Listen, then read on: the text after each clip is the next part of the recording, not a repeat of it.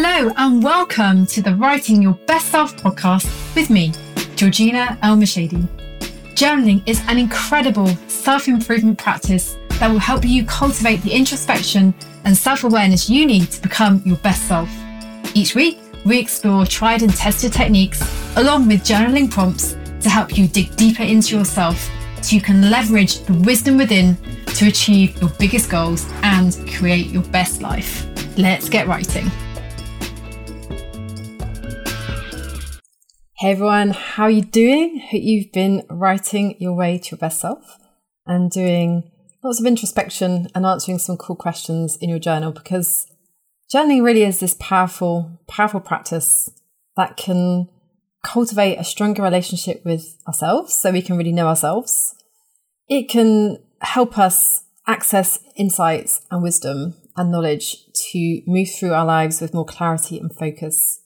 It can help us transform fear into focus, and it can really be this safe space in which you can explore your emotions, your fears, your challenges, your goals. So you can really create this life of intentionality and move forward with more courage, with more self-awareness and more confidence about who you are and what you're able and capable and willing and ready to create for your life.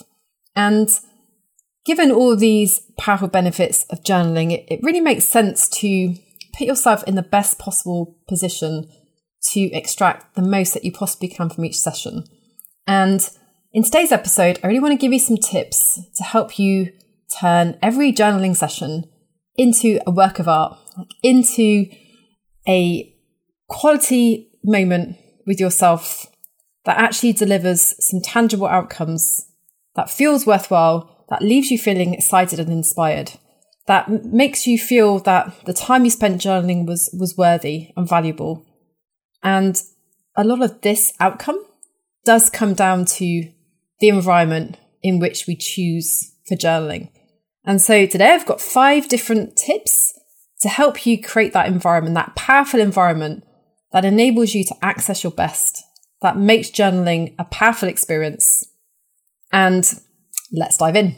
The first tip, I really encourage you to make journaling a habit. Journaling is the same with everything. A one-off journaling session around a powerful question with a powerful intention is absolutely going to give you some results. However, journaling also has this compound effect. Like, the more you do it, for sure, the better you're going to get. It's the same with everything. The more you practice, the sharper you get. However, there's another benefit with regular journaling, and that is this access to you. The more you journal, the more you crack yourself open, the more you're willing to go there, to go inside, to ask the questions, the more you're going to know yourself. And that really is the prize here. Because the more you know yourself, the more access, the more insight you have about how you can show up and achieve your goals. So making journaling a habit is one just really powerful but simple way to make sure you get your journaling done, so that it's not just an intention or a hope, it's actually something that becomes a part of who you are. And some of the most powerful ways to make journaling a habit is firstly to schedule it. So make time for journaling. It's the same with everything. Anything you carve out time and energy for is more likely to get done. If you just leave it as an off chance or hope you'll find time in your day, then chances are other things will absorb that time space. So schedule time. Put a reminder on your phone so you get a notification. Whether it's 10 minutes, 15 minutes, 30 minutes, an hour, whatever time you feel called to carve out, make it something that goes into your schedule. And another way you can do this, as well as the scheduling piece, is to incorporate journaling into an existing routine. So this is like a stacking process where something you're already doing becomes a trigger to get to writing. So for me, my journaling is stacked onto my morning routine, which as a mum revolves around getting my children ready for school and at school on time. And once I've dropped my children off, I'll go for my daily walk, and then I'll come back and I'll make myself a cup of tea. And that is my trigger to do my journaling. So just think about where in your own life you could add journaling to something you're already doing. It could be as part of your morning routine. It could be as part of your evening routine.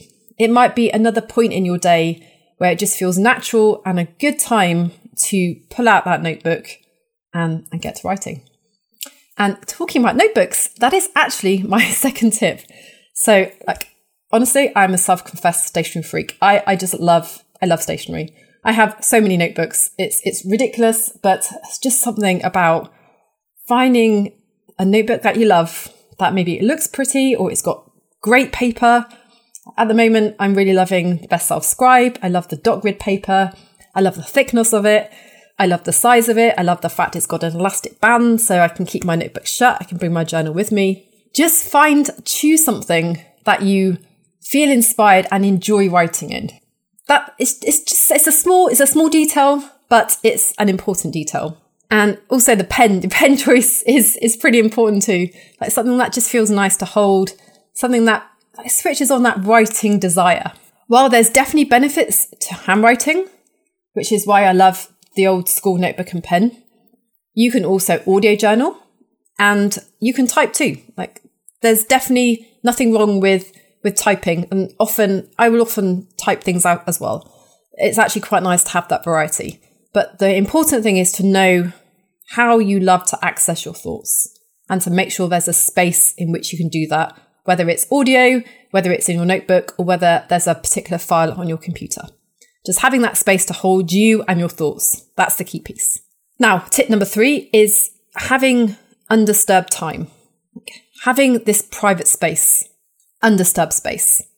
And this really is one of the magical things about your journal. It's that privacy, that confidentiality. Like knowing that your journal can hold all of you, no matter what shows up. Because the best journaling comes when it's unrestricted, when we can leave that inner critic at the door, when we feel safe enough to pour our heart, our soul, our thoughts, our feelings, our fears, whatever is present into the journal, knowing that there's no one there to judge you apart from you, which sometimes that's the hardest thing. So you really want to create that space where you get to see where your thoughts want to take you, because you know what it's like with journaling. There's this surface layer stuff, the stuff that is present and you're aware of it. But if there's undisturbed time, you'll have the space and the focus and the desire to start peeling away the layers of the onion. And your journaling becomes a deep experience. It's not superficial. There's depth. You get to access the meaty stuff. So I do recommend you switch off your phone, because the last thing you want is the pings going off or the Slack notifications or whatever tools you're using, because they will distract you. Like, don't turn off social media, because you know how tempting it is. And that quick glance, it's never just a quick glance. It's before you know it, you've lost yourself in the abyss, and the train of thought that your journal was opening up for you has closed down. And we like to think we can multitask. We like to think that, it's okay, I can hold a few thoughts in my head at the same time. But actually, that isn't how the brain works. Like multitasking, this really shocked me when I found out. Like multitasking is a myth. Like what we class as multitasking is actually our brain quickly switching from one thought to another rapidly. So it feels like you can hold two things at the same time.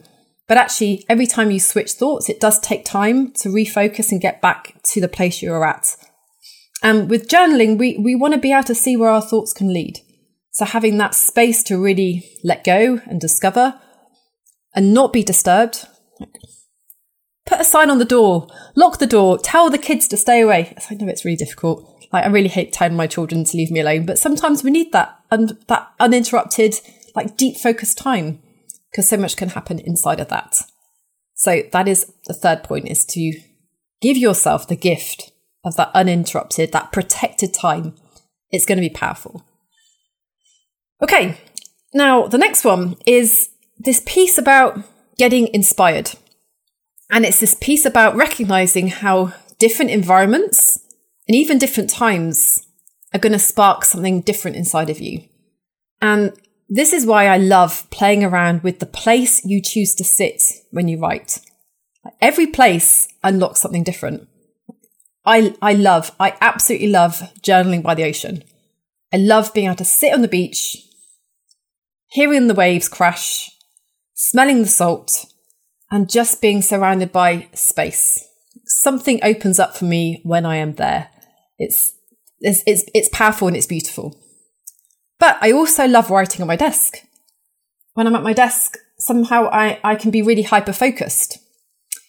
And I also love writing in my garden, with a cup of tea, of course. The key is to just be somewhere that opens up something inside of you. Somewhere that gets the thoughts rushing and the ideas flowing. So for you, it might be a coffee shop. It might be in the woods. It might be on the sofa. It might be in bed. It can be anywhere that just creates that feeling of letting go and self-discovery.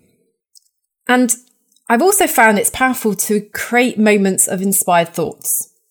So, for example, what happens if you take a walk and then come back and journal? What happens if you journal after you meditate? What happens if you journal after you've had a conversation that's just got your heart beating with excitement? What happens if you journal after listening to a podcast that's left you empowered? Like, look for these moments in your life where something feels like it's brewing and opening up, and then pull out your journal and see what shows up. And in the process, you're going to access different parts of you because different environments and different situations are going to spark something in you. And through your journey, you're going to get to intentionally find different parts, different thoughts, different insights, simply by mixing up your journaling environment. This is a lot of fun, and I think you're going to enjoy it and find it powerful. Okay, now the final point is this notion about being intentional. And what this really means is getting clear on what you want to get out of your practice so you can direct it somewhere. Now, don't get me wrong, open-ended is good. It's good to just see what wants to show itself. However, you don't want to be so willy that your writing doesn't create any openings. Because if you're just writing stuff that has no direction or no substance, you're going to get frustrated with journaling. You're not going to get the benefits that you could get if there was more intentionality infused into your practice. And at this point, I really want to call out the difference between writing a diary and writing a journal. And I've definitely done both. So with a diary, it's more of a general account of your day. It's more about like writing down what happened and making memories. Journaling is different. Sure, you might still take note of what happened. However, in journaling, we're more about that analysis piece. We're more about figuring out the reflection, like what can we learn? Like, what does this thought connect with? What is showing up here? It's more about that introspection, that deep inquiry, that desire to cultivate self-awareness. Like you're looking to unlock insights. You're wanting to find new ideas. You're seeking out inspiration and answers. You're joining up the dots of your life. You're joining up the thoughts in your head. You're sparking conversations with yourself that can actually go somewhere. That's the power. So just be intentional. Think about, why am I doing this? And it can't just be because, it's a good idea. Like, what is it you want to get from your practice?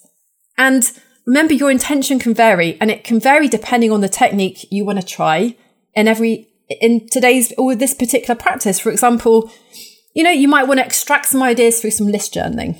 You might want to process a trigger or something that's got you all like, maybe you want to create some closure around something, or maybe you want to solve a problem. Maybe it's just a case of tapping into what you need to know now, like allowing source to speak through you, or accessing your higher self. It could be you want to figure out your next steps. It could be you want to look and explore your current stream of consciousness. Maybe you want to cultivate gratitude or a certain emotion. All these things are valid. All these things are possible inside your journal. It's just a case of knowing what it is you intend to get out of this session, this particular session, so you can direct your focus, your attention, your time. And as a result, you can amplify the experience, magnify the moment, and have a much better result from your practice. So just to close, I just want to stress the the value of like really thinking about what can I do for myself to ensure every time I open my journal, I'm going to get a magic experience from it.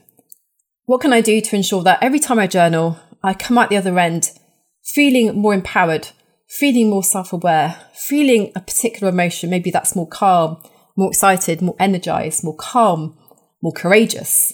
Like whatever it is for you, know there are things you can do to really cultivate that experience, whether that's making the habit, whether that's the tool you're using to capture your thoughts, whether that's just the fact that you've created some undisturbed time, whether that's the way you've sparked your inspiration through the environment you've chosen, or whether that is through the intention you set for yourself in your journal. All of these different things are going to massively amplify your practice and help you write your way to your best self, which is what this podcast is all about. So I would love to close this week's episode with a prompt. And this is a good prompt. This is a good prompt. And as always, you can download this in the show notes, or you can just write out the introspective question in your journal. And this is the question. It's what needs to happen for your wisest thoughts to flow? Like what needs to happen for your wisest thoughts to flow? So just have a feel into that. What is it about you that cracks you open? See what comes up. You could answer it as a list. You could doodle. You could write some sentences. You could have a conversation. There's so many ways you can answer that question and just find the way that's right for you. And finally, if you've enjoyed this week's episode, if you've got some value, it would be amazing if you could rate or review the show. This really helps us share this knowledge, this wisdom with more people, so more people can get to journaling. And you can tag us on social. We're at Best Self Co. And personally, I am Georgina at Georgina L. Mashady. And until next time, get to writing.